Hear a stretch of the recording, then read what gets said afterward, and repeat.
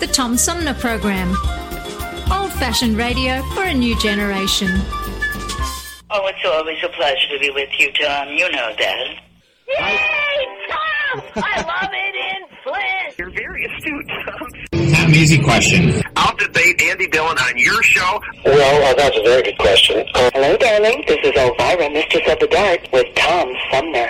I'm all right, Tom. How are you? A lucky day, Mr. Sumner. Ciao, Tom. How are you today? That's a good question. Hi, this is actor, comedian Joe Napodi, and you're listening to the Tom Smothers.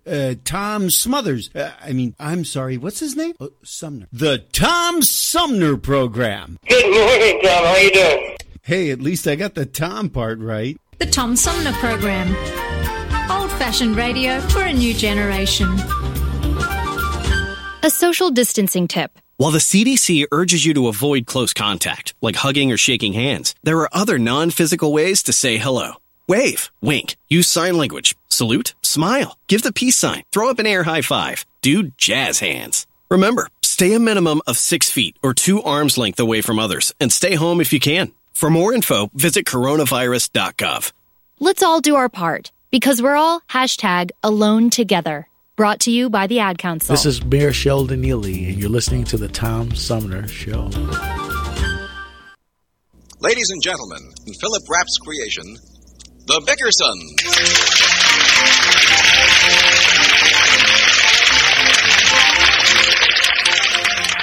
It's Christmas Eve, and the Bickersons have not retired.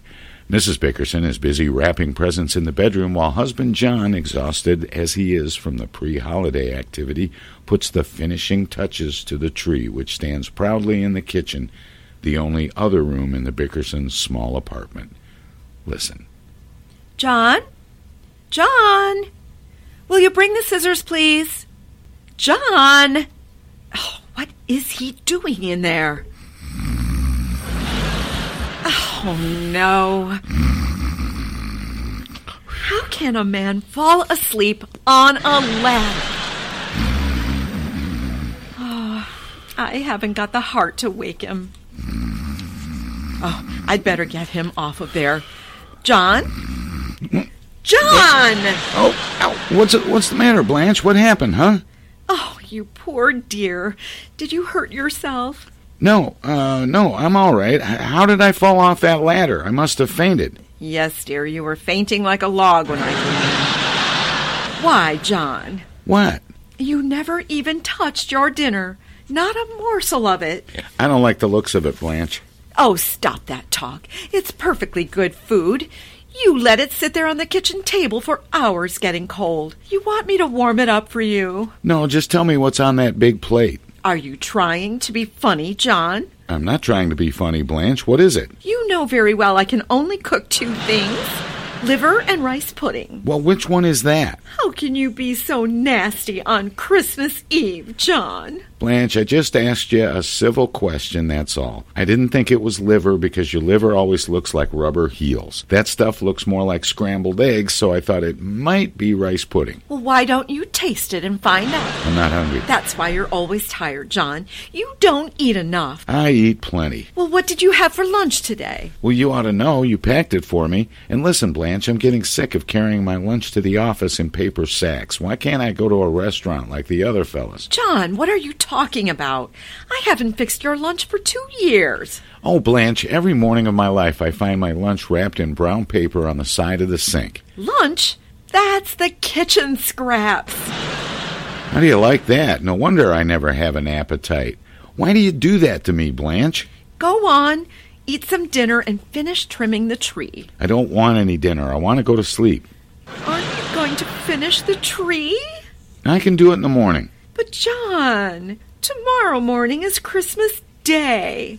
I expect a lot of people to drop in. The butcher's coming, and the milkman is coming, and the... Listen, Blanche, I can't afford to give those guys presents. Why did you invite them over? I didn't invite them. They're coming here to collect their bills. Bills? What bills? I gave you money for the bills. Well, I had to buy presents, didn't I? My sister Clara sent me a package, and I had to get her something in return. No, you didn't. Nobody asked her to send you anything. Well, she did just the same. So, I bought her a bottle of perfume. How much was that? $24. $24? Why, nobody can carry that much perfume. It was only an ounce, silly. It's the latest perfume. Very daring. It's called Perhaps. Perhaps for $24 you should get Positively. Don't be so crabby, John.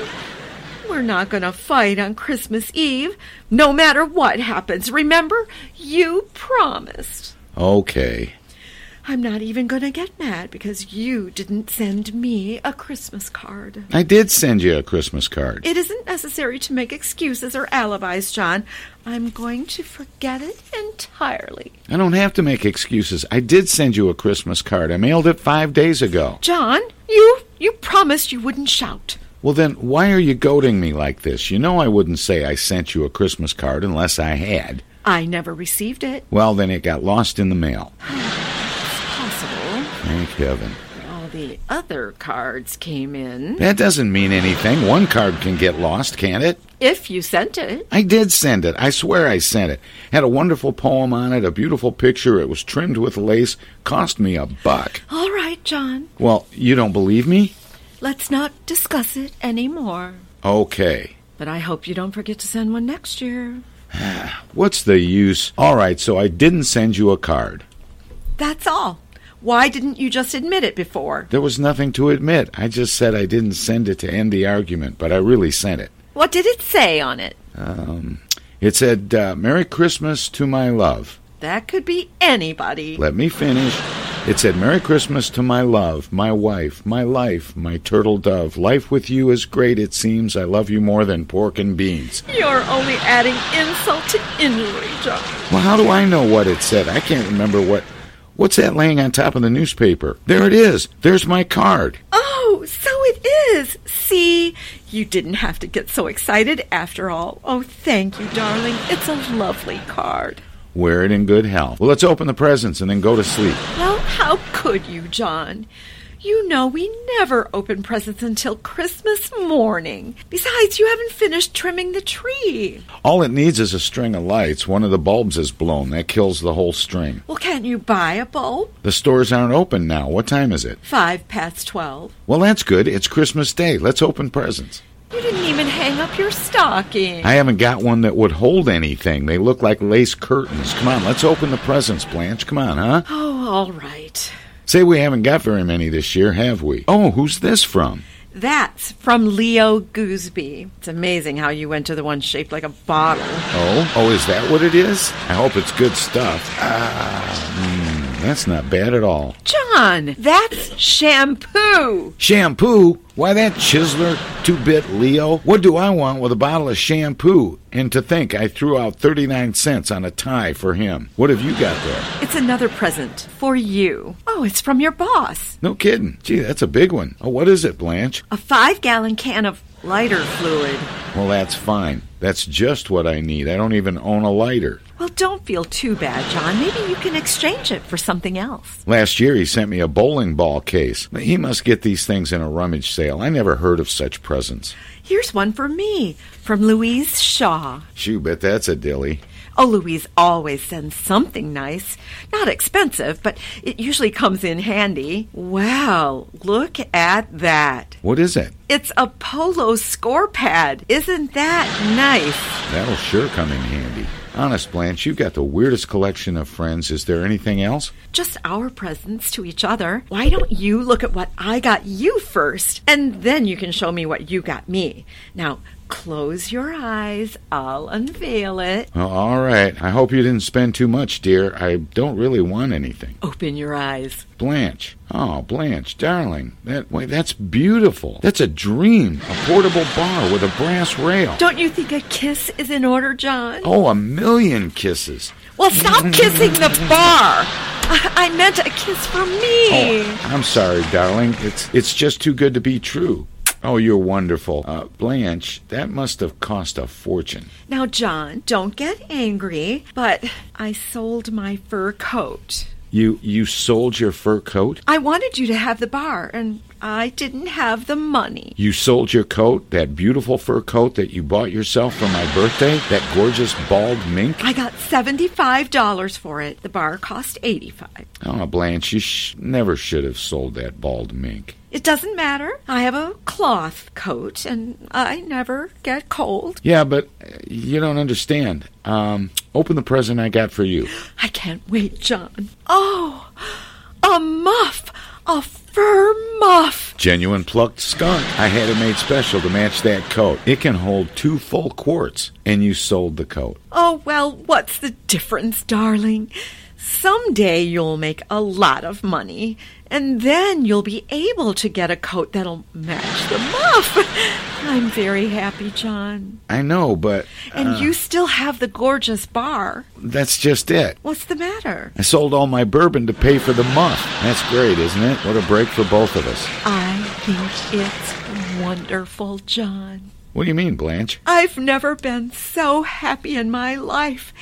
We've both made a sacrifice, and that's worth more than all the gold and precious jewels in the world. Just to know that you gave up a prized possession is proof enough that you love me. I've always loved you, Blanche. I may holler and rant and act like a first-class crumb sometimes, but you never doubted that I loved you, did you? No, John. It's been 7 years, honey, most of it uphill. I haven't showered you with diamonds or bought any yachts, but I try not to deny you anything. I suppose you have your little faults. What woman hasn't, or what man either, for that matter? We're both pretty sensitive people. Maybe that's why we beef so much. Still, I don't think we're any worse than any other married couple. At least we have a safety valve, and we can let off steam. Some of the others just carry it inside until the break comes. No, Blanche, I like it this way, and I love you more than anything on earth. John. Hey, cut that out. I'll prove how much I love you. Where is that liver or rice pudding or whatever it is you made? It's liver. I'll eat every bit of it if it kills me. Let's go. Merry Christmas, darling. Merry Christmas. Good night, John.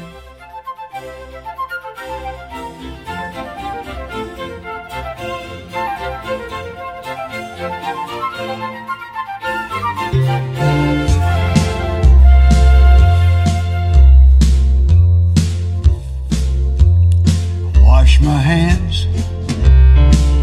I don't touch my face. I stay at home, shelter in place. Social distance, don't go to work. I wear a mask and gloves, stay away from church. I avoid old folks. And should I sneeze, I do it in my elbow or up my sleeve. 6 feet apart, that is the rule. And I pray for the day the kids can go back to school. I'm washing my hands like a raccoon with OCD. I've watched Hulu, Roku, Netflix, PBS, and the BBC. I've taken down all my mirrors, and I'm sick of what I see. 2 more weeks of quarantine will be the death of me. I risk a trip to the grocery store to buy TP and a few things more. But when I get there, all I can find is 16 honey buns and some Mad Dog wine. I'm washing my hands like a raccoon with OCD. I've watched Hulu, Roku, Netflix, the BBC. I've taken down all my mirrors, 'cause I'm sick of what I see. Yeah, 2 more weeks of this quarantine's gonna be the death of me. The death of me. You know, they say this is war, but we don't have to storm Omaha Beach or Pork Chop Hill. We just lay here on the couch and watch TV. Whew, I'd rather volunteer for a high-risk commando raid to parachute into Wuhan and find that little fellow that ordered that bat soup. I know I'm talking out of my head, saying crazy stuff over and over like, yes dear, yes dear. At breakfast I meant to say, honey, please pass me the pepper. Well, what slipped out was, you crazy woman, you've ruined my life.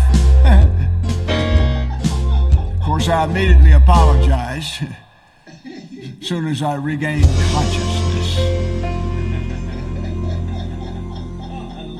Hello, darling. This is Elvira, Mistress of the Dark, with Tom Sumner.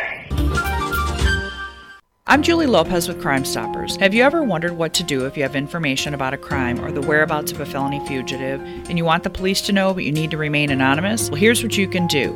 You can go to p3tips.com or download the mobile app. You can go to Crime Stoppers of Flint and Genesee County's Facebook page and click on the Leave an Anonymous Tip tab, or you can call 1-800-422-JAIL. All methods are anonymous, and if your help leads to a felony arrest, you may be eligible for a cash reward.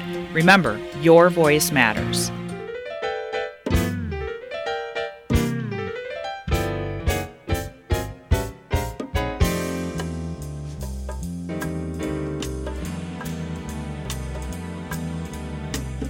The Tom Sumner program is hosted live candidate forums for local, state, and national offices at bars, restaurants, coffee shops, and colleges. Armchair Politics has gone to Lansing, Frankenmuth, Birch Run, and Hell. Michigan, that is. We've done shows all the way to the Mighty Mac and back to the Briggs. We've done remotes from a baseball stadium in Lansing, a grocery store opening in Flint, and from a moving train. We'd like you to tell us where to go next. You can write us at TomSumnerProgram.com, call us at 810-339-8255, or contact us on Facebook or Twitter. This is your chance to tell the Tom Sumner program where to go.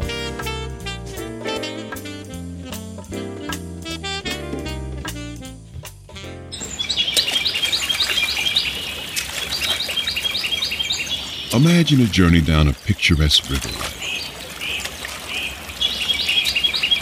Imagine your Flint River, 142 miles of recreation, natural beauty, and precious resources.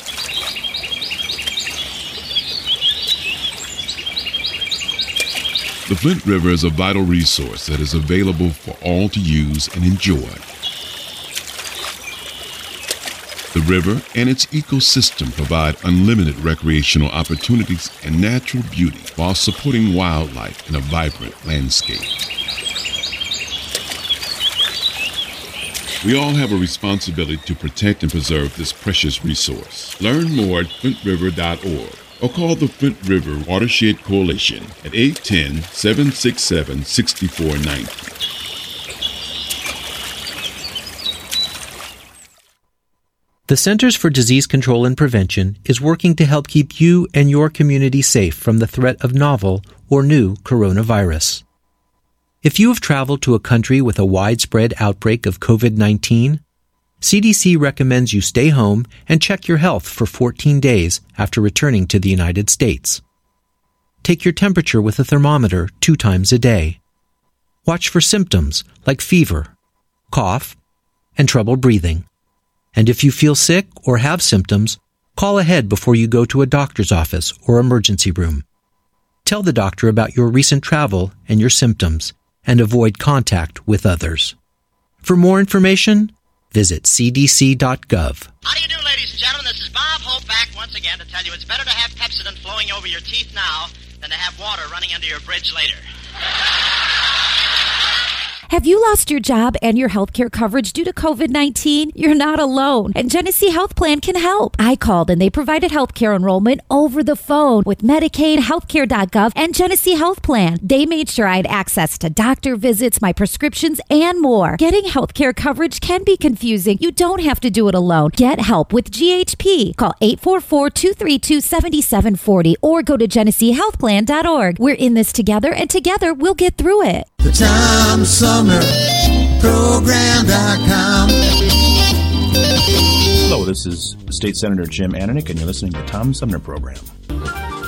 And welcome back, everybody. This is the Tom Sumner Program, and my next guest has been involved in health-related microbiology and immunology for the last 30 years. He has written 2 bestsellers, The Germ Code and The Germ Files. He is the go-to expert on infectious diseases in Canada and currently the host of the award-winning Super Awesome Science Show.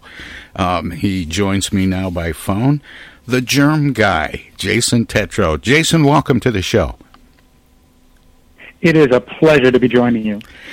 Jason, the pandemic seems to have picked up in intensity as we get into the cooler months. Mm-hmm. Why is that? Is this a second wave? Is it more of the first wave, or is the first wave just gotten more intense?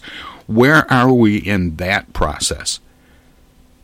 Yeah, so let's just start off with this is not my first pandemic, and if you look back at pandemics, for me, my first one was the potential one in 1998, if you remember avian flu. But if you go back even further, to, the 1918, the flu, or even go back to like 542 AD with the plague in Constantinople, there's always this really interesting trend, and that is that there's this initial spike that happens when the pathogen, whether it be a virus or a bacterium, come out, and then it seems to go down for a little bit. And that's what we experienced in March. We had that big spike where, everybody started hearing about this thing. It was kind of like SARS. And then papers started coming out about virus transmission, survival in the environment, the deadly consequences of infection. It really led people to get scared of this virus and huddle inside. And we all went indoors. And I remember that because, everything just shut down almost like the next day. And that's normal. That's essentially what happens. But over time, it doesn't matter if we're talking about COVID-19 coronavirus, if we're talking about flu, plague, cholera, people start to get, I don't know what the word is properly, we now have fatigue, but back then it would be something else. And what happens is they start not caring so much about what they heard before. Start to lose that fear, if you will. They become uncomfortable with restrictions. They want to get out and see their loved ones and their friends. They want to have a good time.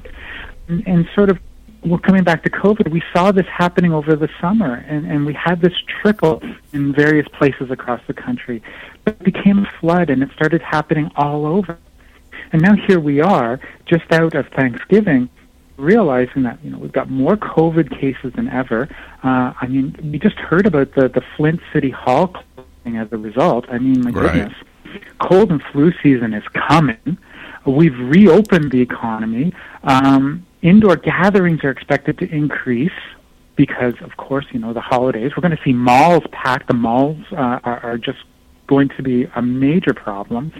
And then there's the fatigue that comes with that whole idea of constantly hearing about the virus. It's been front page news every single day now for like 9 months. People get tired of the same old thing. They don't want to follow orders. They just want to get back to normal. For several weeks this summer, Jason, I saw people routinely going to stores, convenience stores, and big box grocery stores and department stores, not wearing masks. Mm-hmm. Like somehow the fact that it had gone down in the number of cases and things were beginning to open back up again was the all clear. Yes, and that's one of the big problems, is when we talk about any kind of outbreak, whether it be, a small localized one in a hospital, or that epidemic like we saw with Ebola, or this pandemic with COVID-19, the big problem that we always face is the cases start to go down, people start to think that it's okay to go back to normal. Because you have to, what we call, eliminate the virus from your land, your territory. And no one has done that. Because COVID-19 is just not something you can eliminate without something like a vaccination. And we can talk about that if you want later. But so even though they were thinking that things were going to be okay, it really wasn't, because the virus was still lurking around. And then all it was doing is it was waiting for a particular age group or age category to start getting the virus on a much larger basis. And we saw that happen, the 20 to 40s. And then all of a sudden you're going to start seeing these intergenerational gatherings, and we're going to start having this over the holiday season, and then it's going to spread around to other people, and then we're going to be right back where we started in March, and probably, based on what we've seen over, it's going to be even worse. And we're just starting to see that now. Yeah, you mentioned, excuse me, the Spanish flu in 1918, a little over 100 years ago, and I did a little digging on that when this all first started at the beginning of the year, and it was interesting because it dragged out for 2 or 3 years, and it was, reinvigorated, I guess you could say, or there was a resurgence of it with soldiers coming home from World War I and the celebrations and so on that took place. But what was interesting is I pulled a newspaper notice, and they were doing all the same things. No public gatherings of more than 10 people. They were closing theaters and meeting halls and, all these different venues, and encouraging people to stay in. And it read just like the kinds of notices that we were seeing after it started to take hold in March, when we had a lot of the shutdowns.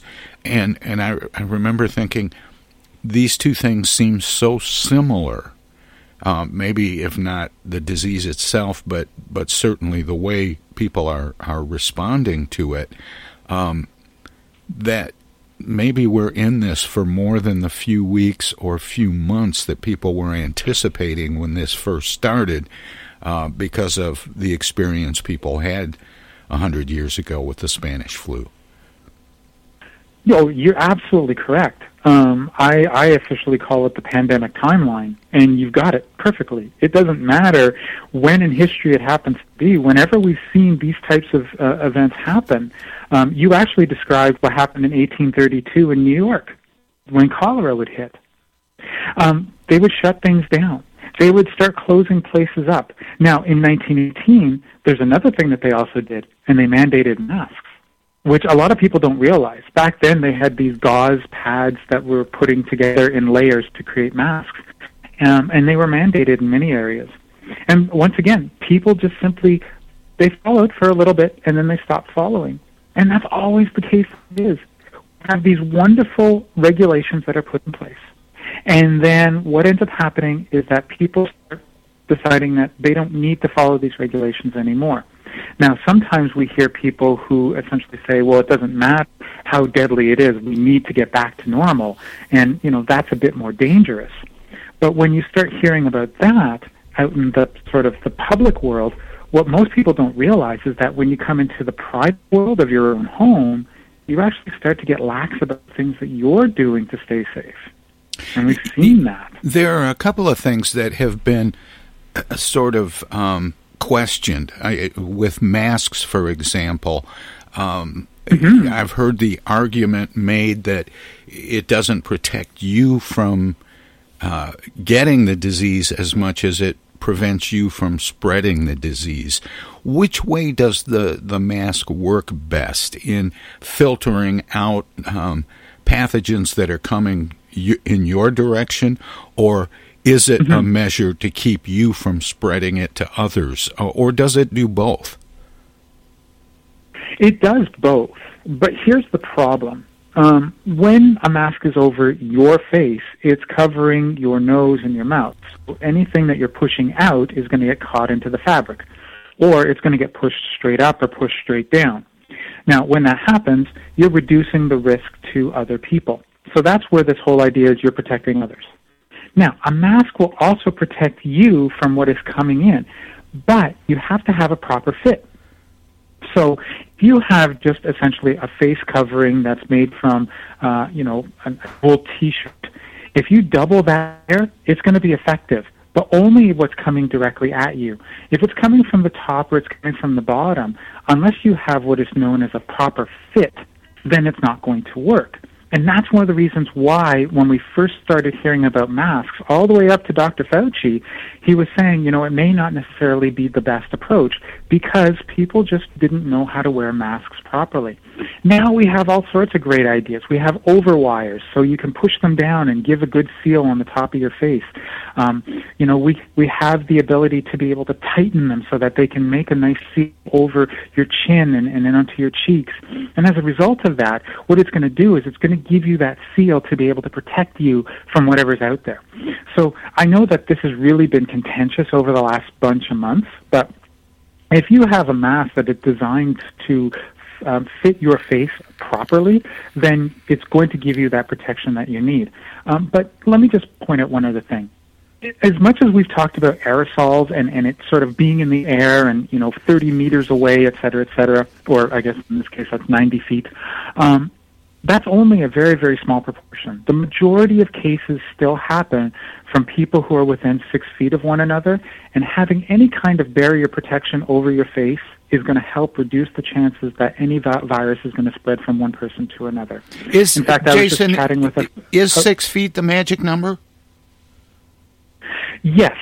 And the reason for that is when you have a cough or a sneeze or any kind of pushing out of these larger droplets, gravity will bring them down at the 6 foot level. So if you are 6 feet away from someone, the majority of the really, really infectious droplets that have all sorts of virus in them are going to hit the floor. So that's one of the things that you need to think about. Where we start worrying is when we talk about the people who are singing or the people who are, shouting and screaming, and all of these viruses are going to be in these much smaller droplets that could possibly get out there. But if you've got proper ventilation, you don't have to worry about that anyways. So that's really another contentious issue, but it's very easily understood. Another contentious issue, and one of the things that I know you want to talk about, has to do with surfaces. It was, in the very beginning, the advice was wear a mask, stay 6 feet apart, and wash your hands frequently. And and there was almost this sort of there were people talking about cleaning surfaces. One of the examples our governor in Michigan gave was people going to gas pumps and spreading germs through, handling the pump itself at self-serve gas stations.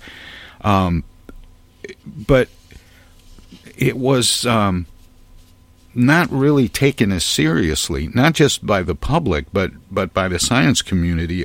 We didn't hear a lot about. In fact, we sort of were given the impression that surface contact wasn't a super spreader. Right. Well, it comes down to one factor, and that is time. A lot of studies that came out, including one that came out in the New England Journal of Medicine in April, it really got people thinking that this virus can survive on surfaces for days. I'm sure you remember that. Yeah. And, yeah, I know. And so it's like 5 days, 9 days, 17 days, 28 days in the latest one. Well, those studies were all done using a test that I used to do in the laboratory all the time. And let me tell you something. If I wanted to keep a coronavirus alive for 2, 3, 4 months, I could do it. That wasn't a problem. And that's what they were doing. They just wanted to see how long it could last. But the one factor that nobody ever really talked about was what is the chances that drop or whatever, or that little piece of virus is going to get onto your hands? Well, that's research that I used to do. The answer is when it's wet. And it's only going to be wet for anywhere from 45 minutes to 2 hours, depending on where you are. If it's drier, it may be a bit less. If it's more humid, then it's going to be a little bit longer. And when it's in that wet form, that's when it can actually transmit to your fingers.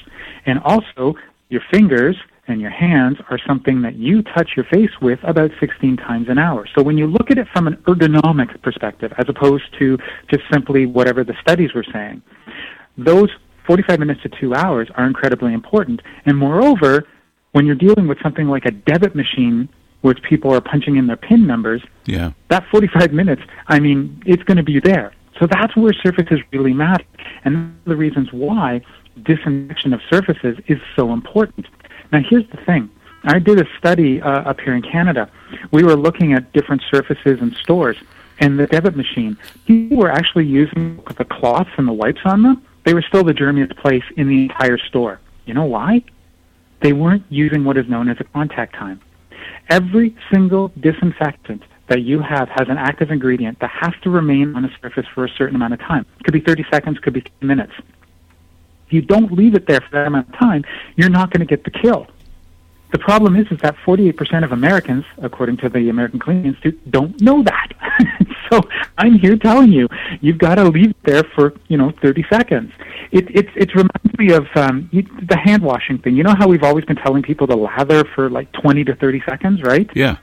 You sing happy birthday or you say the alphabet backwards. Actually, a lot of people got bored with that, so I've told them, look, if you want to do it for a proper amount of time, recite the movies that landed Meryl Streep an Oscar nomination, and you're good to go. But what people forget, I know, but look, then what people forget is that, well, once you rinse, drying is actually the most important part of hand washing. Nobody knows that. So it's kind of like, okay, so make sure that you dry. It doesn't matter if it's a hand dryer, it doesn't matter if it's a paper towel or a towel or whatever. Just make sure that you dry. And then don't put that towel or paper towel on your face afterwards, please. I mean, those are the types of things that we need to be sort of refreshing people with. That's one of the reasons why I'm here working with the American Cleaning Institute, because it's simple and it sounds so easy, but a lot of people forget about it, especially when they get the fatigue that we were talking about. You know, one of the things that I worry about, Jason, is when I'm washing my hands at home and there's a hand towel that, just sort of lays on the counter next to the sink. Mm-hmm. And when I get done washing my hands, I use that hand towel. And the presumption is that, well, the last time I used it, my hands were already clean because I had washed them. So I can use this many, many, many times. But maybe we should be changing those towels out more frequently. Absolutely. You should be changing those towels probably about once a week if it's just an individual. If it's a family, that probably every couple of days. And you want to be making sure that you get those good and laundered, hopefully with some warm to hot water. But the reason is that when you wash your hands, the majority of the microbes and the dirt and the grime is going to go into the sink. It's going to get into the basin, into the dirt, but there's still going to be left over. I did these studies, and it's neat because you probably keep about anywhere from 10 to 20% in the water on those hands after you've rinsed. And that's where the drying process comes into play, because it just helps to get rid of that rest, the rest of it. Now, hopefully you've done a good job and you've actually killed the majority of them, but that doesn't mean that they're all dead. Kind of like what we were talking about with the pandemic. It wasn't all gone. And so it gets into the towel and then it can grow. Bacteria love three things. They love water, they love food, which is what you give them with your, oil and dirt and grime, and they also like really nice warm temperatures, which of course most bathrooms happen to be. So, the bacteria are going to grow, and then all of a sudden your hand towel gets really germy. You can always do the smell test. Just don't put it up directly to your face and do that. Because, I know that the commercials for certain laundry detergents, do that, but that's after they've been laundered and no one's ever touched them. So, just to be sure. Yeah, there's that image of somebody just pushing a whole towel into their face. I know. The thing is I understand, and it's such a great vision. But if you've been using it for a few days, it's probably not a good idea. And it's a great feeling if all the claims they make about the scent and the softness and all that are true. And who wouldn't want that experience? But getting back to this idea of surfaces, Jason, I am terrible about cleaning surfaces. I tend to be pretty neat and tidy, but not necessarily very clean. And that's something that people need to take more seriously. I run around the house periodically with a feather duster and call that good. But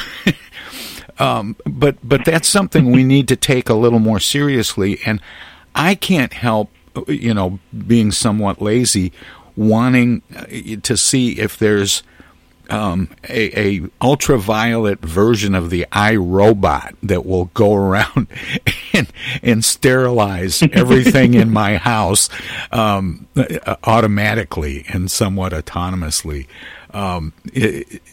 What is going on when we see ultraviolet light being used? We're seeing it being used in hospitals now because of the need to do things very quickly. We've seen it for years with barbers and salon operators and even dentists and doctors' offices where they have that little oven-looking thing that looks like a toaster oven, but it has ultraviolet. They put their tools in there, and it sterilizes them. Is that really effective? And are there any products, that you can walk around with a wand, with ultraviolet light and help sterilize surfaces? I'm asking for a friend.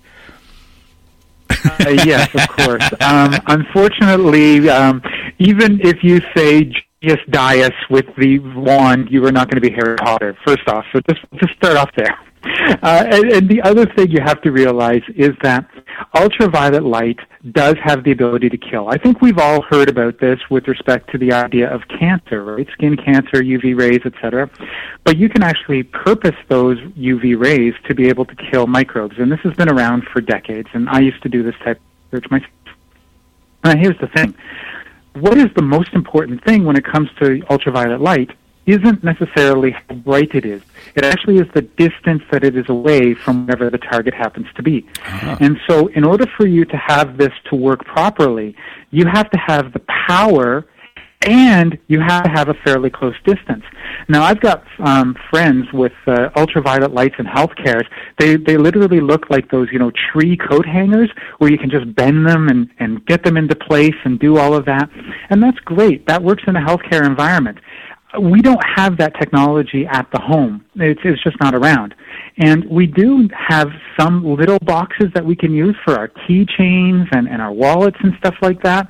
But you have to sort of leave it in there for like 3 to 5 minutes, which isn't going to make you very happy if you have to basically hold the ultraviolet light over something for 3 to 5 minutes.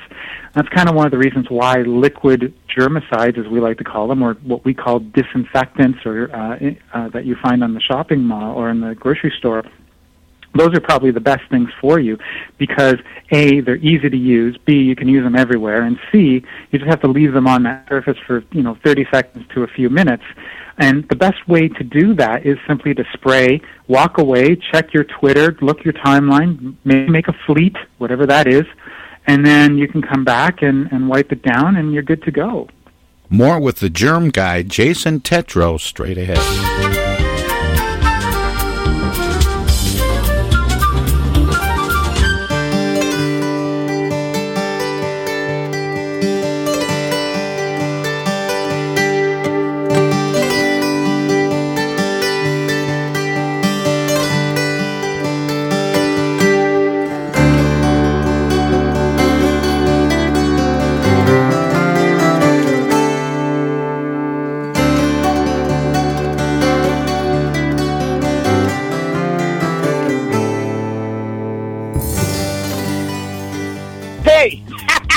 This is the Unknown Comic, and guess what? You're listening to the Tom Sumner Show right now. And now, and now too, and even now. The Centers for Disease Control and Prevention is working to help keep you and your community safe from the threat of novel or new coronavirus. Take the following everyday steps to help avoid the spread of all respiratory viruses. Wash your hands often with soap and water for at least 20 seconds. Cover your cough or sneeze with a tissue. Throw the tissue away and then wash your hands. Avoid touching your eyes, nose, and mouth. Clean and disinfect frequently touched objects or surfaces, such as remote controls and doorknobs.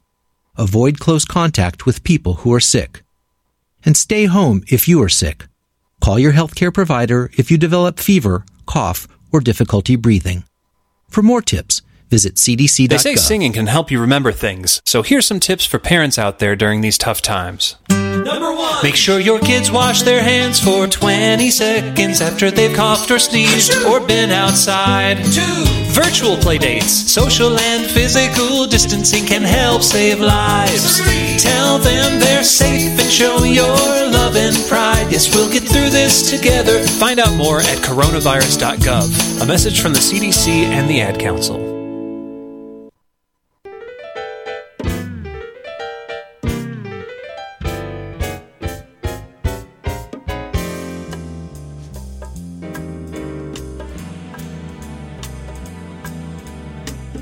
The Tom Sumner program is hosted live candidate forums for local, state, and national offices at bars, restaurants, coffee shops, and colleges. Armchair Politics has gone to Lansing, Frankenmuth, Birch Run, and Hell. Michigan, that is. We've done shows all the way to the Mighty Mac and back to the Briggs. We've done remotes from a baseball stadium in Lansing, a grocery store opening in Flint, and from a moving train. We'd like you to tell us where to go next. You can write us at TomSumnerProgram.com, call us at 810-339-8255, or contact us on Facebook or Twitter. This is your chance to tell the Tom Sumner program where to go.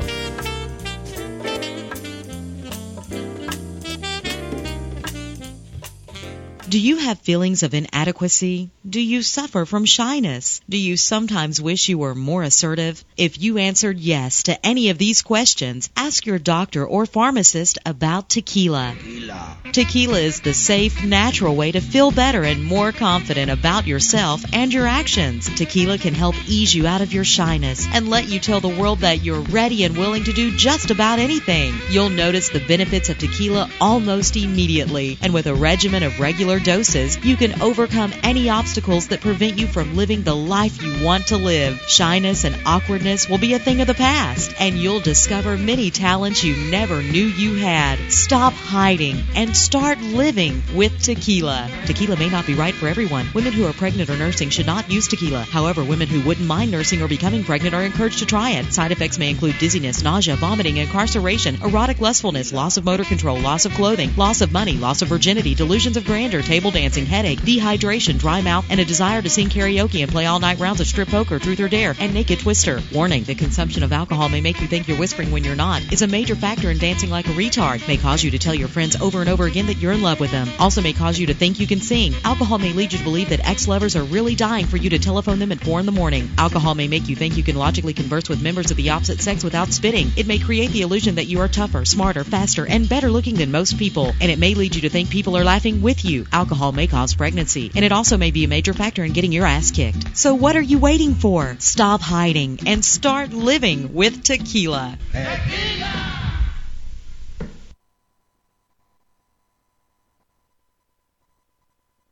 I get the uneasy feeling Rod Serling is behind one of those doors. Rod Serling. Rod Serling. What's this, the Twilight Zone? Where is everybody? I would have been headed for the Twilight Zone. Twilight Zone? If I go any lower, I'll be in the Twilight Zone. All right.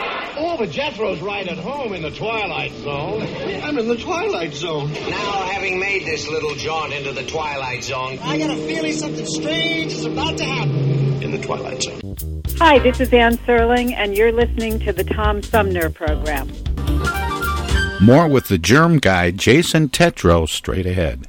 I think for a lot of people, one of the concerns when experts like you and others suggest trying to disinfect surfaces and trying to keep things cleaner than we typically do, that they're going to, have to be like Felix Unger from The Odd Couple and clean constantly, where most of us would rather be like Oscar and, binge watch Netflix and never really get around to it. But what is the turnover time? How often should we be cleaning surfaces? How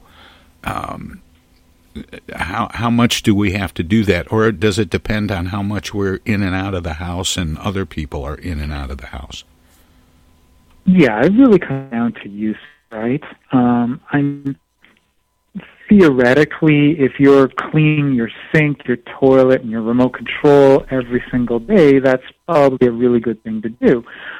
If you have a corner that's never really seen or touched, and there's really no chance that any droplets have gotten onto it, you could probably get away with a feather duster, right? So you have to do sort of an at-home risk assessment. And what are the germiest places? Well, the sink basin, the sink taps, the toilet, those are all going to be germy. When you're looking at the kitchen, the counters, obviously, especially if you're handling all sorts of different types of food products. Most people, though, they don't think about the refrigerator handle or the microwave handle for that matter. My research, those are probably the germiest places out there. How many of us have disinfected those lately? So it's really a matter of going around, looking and seeing what you possibly need to disinfect, and then doing that on a semi-regular basis. Now, with respect to the microwave handle, the refrigerator handle, you could probably do that maybe once a week and get away with it. But it really depends. And the beautiful thing is that we're seeing more and more products that are so consumer-friendly. The American Cleaning Institute did a survey looking at what people really wanted, and I think it was something like 2/3 of the people who were surveyed basically said, I just want it to be easy. Just make it easy. And that's one of the messages that have been gone out to the companies, and they've been doing that. I mean, whether it be your laundry with pods, or whether it be with dish soap where you just spray and go, or some of the others that essentially you're just spraying on a surface and either it dries, you don't even have to rinse it, or it's got a 30-second instead of a 5-minute contact time. So that's really what's been going on. But for you at home, it really just simply means that it makes it easier for you to do something that is necessary to keep you safe in as little time and effort as possible. Well, that's a relief to me to find out that doing a risk assessment helps at least focus the attention to the places that matter most. And that is extremely helpful, Jason, because those are areas that do get a little more attention from me. I'm happy to report. Mm-hmm. But under the fridge, behind the TV, those places I'm probably not going to get to. No. Look, I'm the germ guy. I don't get to those things. And and the beautiful thing is that if you do a risk assessment, okay, you can just head over to the American Cleaning Institute website, just cleaninginstitute.org. You're going to see all sorts of resources there. That's going to help. And of course, you can always ask me a question. Except I'm really, really busy with COVID, so please go to the Cleaning Institute website for the next 18 months or so until this pandemic's over. Then I'm happy to answer questions. What do you think about the announcements recently about vaccines and therapeutics? And if you could fold into that this notion of herd immunity. There are some people who walked around who got pandemic fatigue early and said, well, forget it. Yeah. Just let everybody catch the disease and then we'll be good to go. The strong will survive and they'll be immune and end of problem. How does that fit into it? And you just mentioned 18 months. Are we really looking at 18 months to really eradicate this and get back to normal? Yeah, we're going to have the pandemic probably will be over around the late fall of next year. That's when the World Health Organization is going to have their press conference and will end the pandemic. But it won't be until 2022 that we really have any kind of normality back. Now, that's going to get helped because we are going to have a massive amount of immunity. And the thing is, you only get that in one of two ways. Either you infect everybody and you let them sort it out for themselves based on their immune systems, which is not the way to go. Because I don't know if you've noticed this. Agreed. When we talk about plague and cholera and other things, lots of people die. Or you get a vaccine. And the beautiful thing about the vaccines that we've heard about the two that have gotten the really great 95% effectiveness. They're using a technique that actually uses your body as a way of helping to prime your immune system. So we don't have to worry about any of these issues with respect to, people talking about toxins and other things being injected into your blood or into your arm. None of that. It's just basically a piece of genetic material that goes into one of your cells and says, hey, could you possibly make this protein for me? And your body will make that protein. Your immune system's going to recognize it and say, hey, let's try and memorize this. And then after you've done that, you get a booster 3 or 4 weeks later, and then your immune system's like, hey, I remember you. I know how to fight you. And then when that's done, then you're protected for at least 6 months, probably going to be for several years, against any kind of exposure that you get from the actual coronavirus. And when that happens, then you've got that immunity, and then you start seeing a reduction in cases, and eventually the pandemic ends, and we can get to what we call elimination status. And everybody knows what that's like because we did it with measles. We don't have measles as much as we ever did before, and it was because of vaccination. And finally, Jason, is there a checklist of those? I don't know. We'll call them hot zones or priority areas that people should be making sure that they clean more frequently. You mentioned the. What was it? The Institute, the American Cleaning Institute. Is there a checklist or something at a website where people can go and have kind of a template or a guide to follow? Yeah, if they head over to cleaninginstitute.org, the actual website itself is fantastic. They also have a very specific one for COVID-19 to be able to keep you safe at home. It's basically cleaninginstitute.org/coronavirus. And essentially all it's going to do is it's going to give you that little bit of a help to be able to keep your home safe. So that you can, what they like to say is stay vigilant, make sure you're using your stuff properly, including, washing your hands properly. And to be honest with you, it's one of the best ways to be able to defeat fatigue.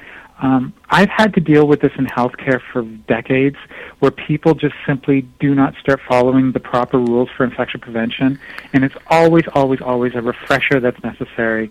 And so, collaborating with the American Cleaning Institute helps, but it's up to you at home to be able to go to that website, learn a little bit, and if you do have questions, and I was joking earlier, you can always reach me and ask me a question, but, I want you to stay safe this holiday season, and regardless of how the numbers are looking, you can actually do your part to be able to stay safe at home, and I hope you do that.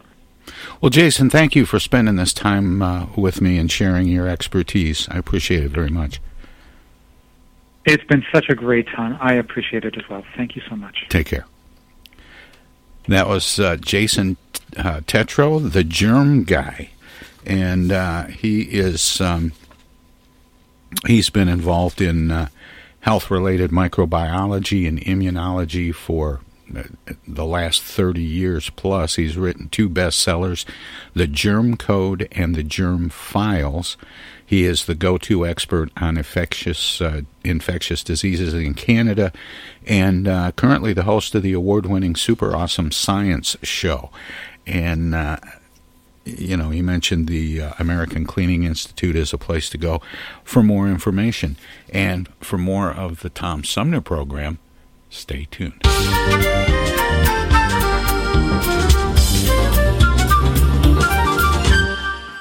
Hey, that wraps it up for today's edition of the Tom Sumner program. I want to say thanks to the germ guy, Jason Tetro. And also to my other guests, I want to make sure and say thanks to game creator Alan Wolf of You're Pulling My Leg. That sounds like a lot of fun.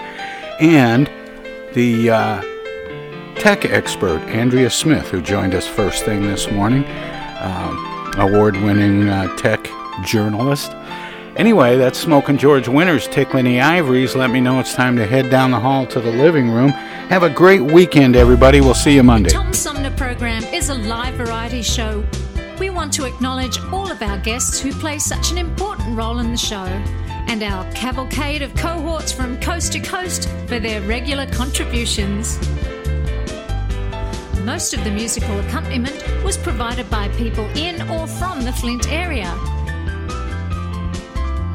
Many of the pre-recorded portions of the Tom Sumner program are made possible by Flint's own Steve McComb and Pencil Sketch Recording in Nashville, Tennessee. If you have comments, questions, or suggestions about the show, find us on Facebook. This is Prue Clearwater. Join us next time for another edition of the Tom Sumner program, and thanks for listening.